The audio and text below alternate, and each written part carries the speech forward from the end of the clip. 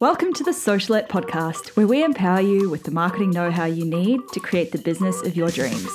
I'm your host, Steph Taylor, and I'm a marketing nerd, Shiraz lover, and passport stamp collector. Join me as I dive into all things small business marketing and deliver them to you in bite-sized, fluff-free lessons every Monday, Wednesday, and Friday. Let's get learning.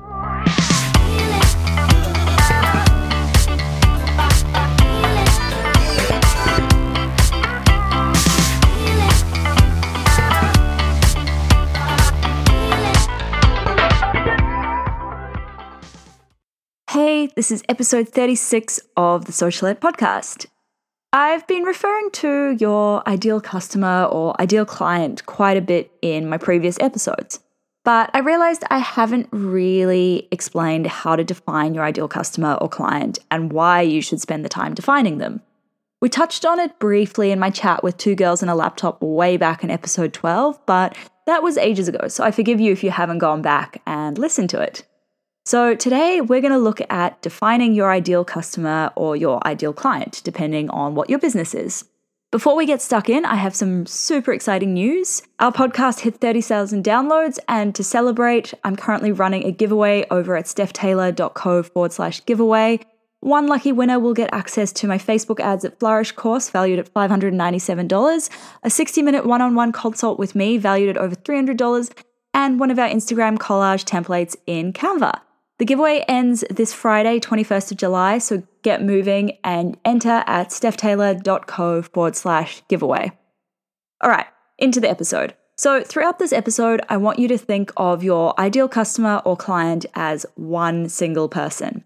You can have more than one ideal customer or client, but I want you to think of each one as one person. So for example, rather than saying that she's aged between 25 and 34 and is either a professional or running a business, you would say that she's 30 years old and she runs her own business. So she's one person, not a range of people. Why just one person, you ask? Well, the whole idea behind defining your ideal customer or client is that it gives you focus and some direction when you're creating content. Anything you write, post on social media, record, basically anything you do in your business, you should do it with your ideal customer or client in mind.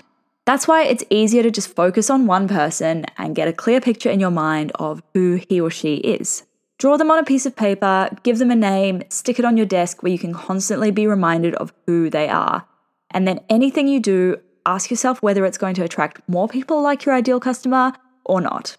A common stumbling block here is that a lot of people think by identifying their ideal customer or client, they're going to stop attracting all of their other types of customers or clients.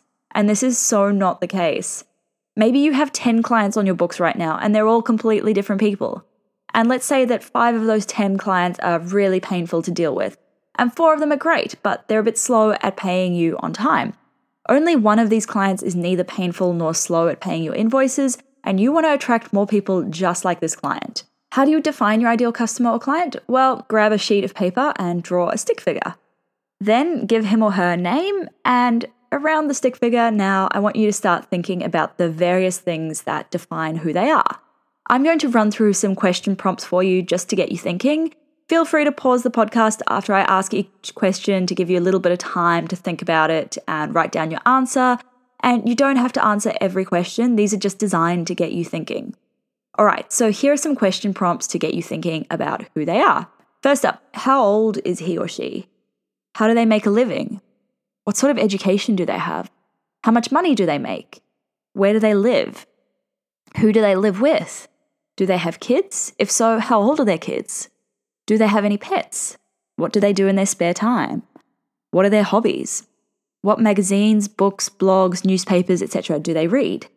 What podcasts do they listen to? Do they watch TV? If so, which shows do they watch? Where do they shop? What's their favorite type of food? What's their favorite drink? What brands do they regularly shop with? What social media platforms do they use? How do they use them? And what accounts do they follow? And once you've thought about these things, it's time to get inside your ideal customer or client's head. So here are a couple of question prompts to get you thinking about what's going on inside their head. First up, what are they struggling with at the moment?